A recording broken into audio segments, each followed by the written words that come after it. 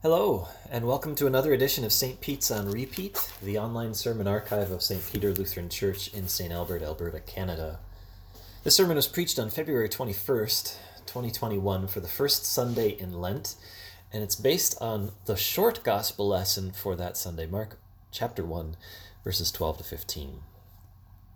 At once, the Spirit sent him out into the wilderness, and he was in the wilderness 40 days, being tempted by Satan.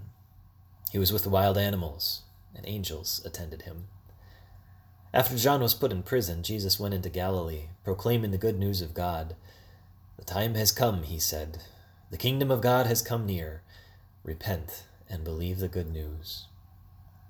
Dear brothers and sisters in Christ, Mark is pretty stark when he writes about Jesus' temptation. He's stingy with the details. Matthew and Luke both tell us exactly what three of the temptations were. Mark doesn't even mention one. But what Mark does do with very little ink is make some strong implications. He simply tells us that Satan tempted Jesus, and then allows us to imagine what that must have looked like. He starts by saying, "At once the Spirit sent him out into the wilderness." This temptation took place immediately after Jesus' baptism by John in the Jordan River. Now, this was a big moment in Jesus' life. John had been laying the groundwork for Jesus to take center stage for years. But up to this point, we know virtually nothing about Jesus' life. We have a record of his birth, we have a story from when he was 12, and that's about it. But when Jesus walks into the Jordan River and gets baptized by John, something incredible happens.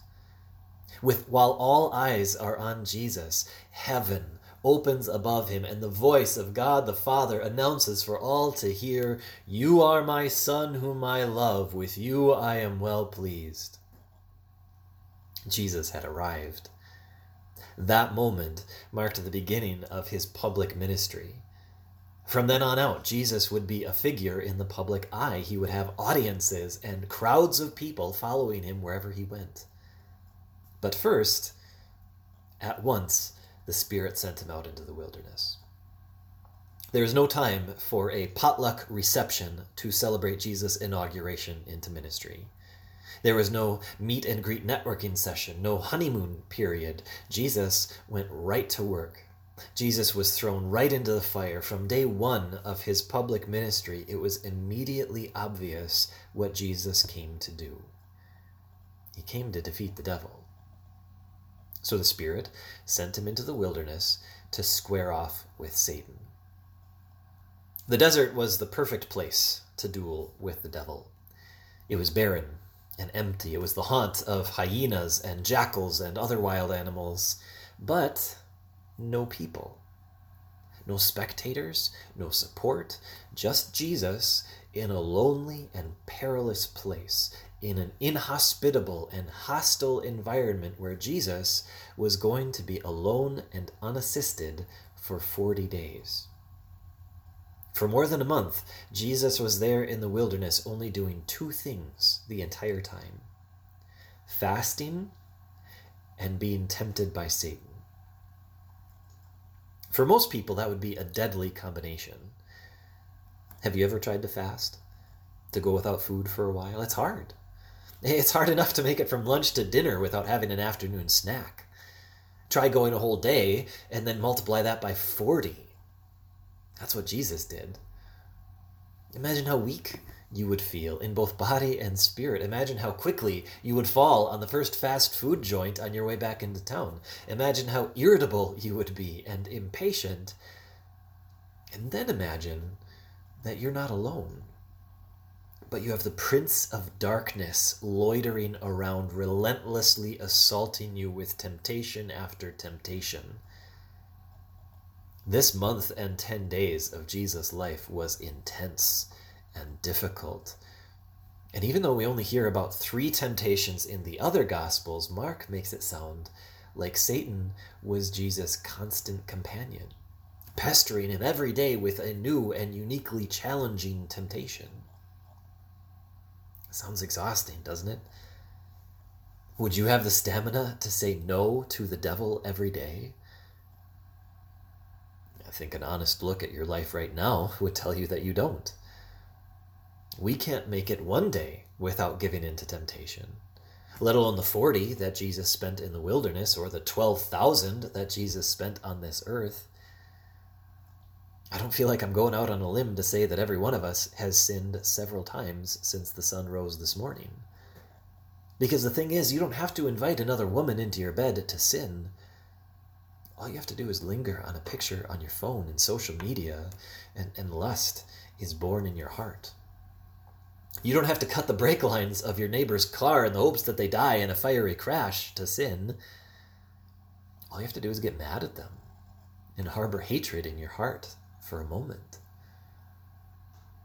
It must have seemed so easy for the devil to have Jesus alone in the desert without his disciples, without any food, without any support of any kind, physical or spiritual, for 40 days, and all the devil had to do was get Jesus to think a single sinful thought one time, and the devil would win. Jesus had to be perfect. He had to be constantly vigilant, always on guard, perpetually mindful and aware of every idea he ever thought, every word he spoke, everything he did. There were no second chances. He could afford no slip-ups. Satan must have loved his odds in this duel in the desert. But 40 days later, and Jesus, tired, hungry, exhausted as he must have been, withstood every temptation that Satan could throw at him. The struggle for Jesus was real, but he emerged victorious. Only then, after the temptations were over, did God send his angels to strengthen Jesus in body and soul after a grueling duel with the devil in the desert. Mark barely says a word about what must have been one of the most challenging and difficult times in all of Jesus' life. But that moment was so meaningful, because in that wilderness, we see our Savior do something that you and I never could. We see Jesus get tempted in every way, just like we do every day, yet he was able to stay without sin. He resisted every temptation and remained spotless, sinless, perfect, pure. And that matters. That means that we have a Savior who can sympathize with us. Jesus knows what temptation feels like. Jesus knows better than we do what it is to have the devil whisper in your ear, for Satan to hold out forbidden fruit and make you lose all taste for anything else. Jesus knows what it feels like to be frustrated with your government, to be concerned about the future, to be attracted to someone or something you can't have. Jesus knows what you go through on a daily basis. But even better than having a Savior who can sympathize with you, this story tells us that we have a Savior who is better than you, who is able to do what we cannot. We have a Savior who is perfect and sinless. We have a Savior who defeated the devil and came out victorious over Satan, and not just in the month plus after his baptism either. Jesus won every battle his whole life long, up to and including the moments he spent hanging on a cross for you. Despised by the people he came to save, forsaken by his Father in heaven, but still filled with perfect love for you. A love that was willing to sacrifice his life for you. Jesus died on that cross, not for any crimes he had committed. He hadn't committed any. Jesus died for all of your sins and for all of mine. He was the sinless, spotless, blameless Lamb of sacrifice to pay for the sins of the whole world.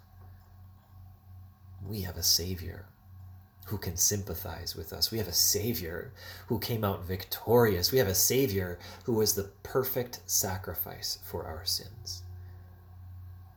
That's why Mark tells us that Jesus began and ended his 3-year preaching tour with the same simple message.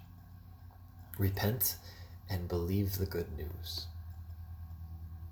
You and I are not as strong as Jesus was. You and I give in to temptation all the time. We are attracted to people and things we can't have. We're concerned about the future and don't always trust God to provide. We grow frustrated with our government and the things they make us do. And sadly, oftentimes, we give in to those temptations.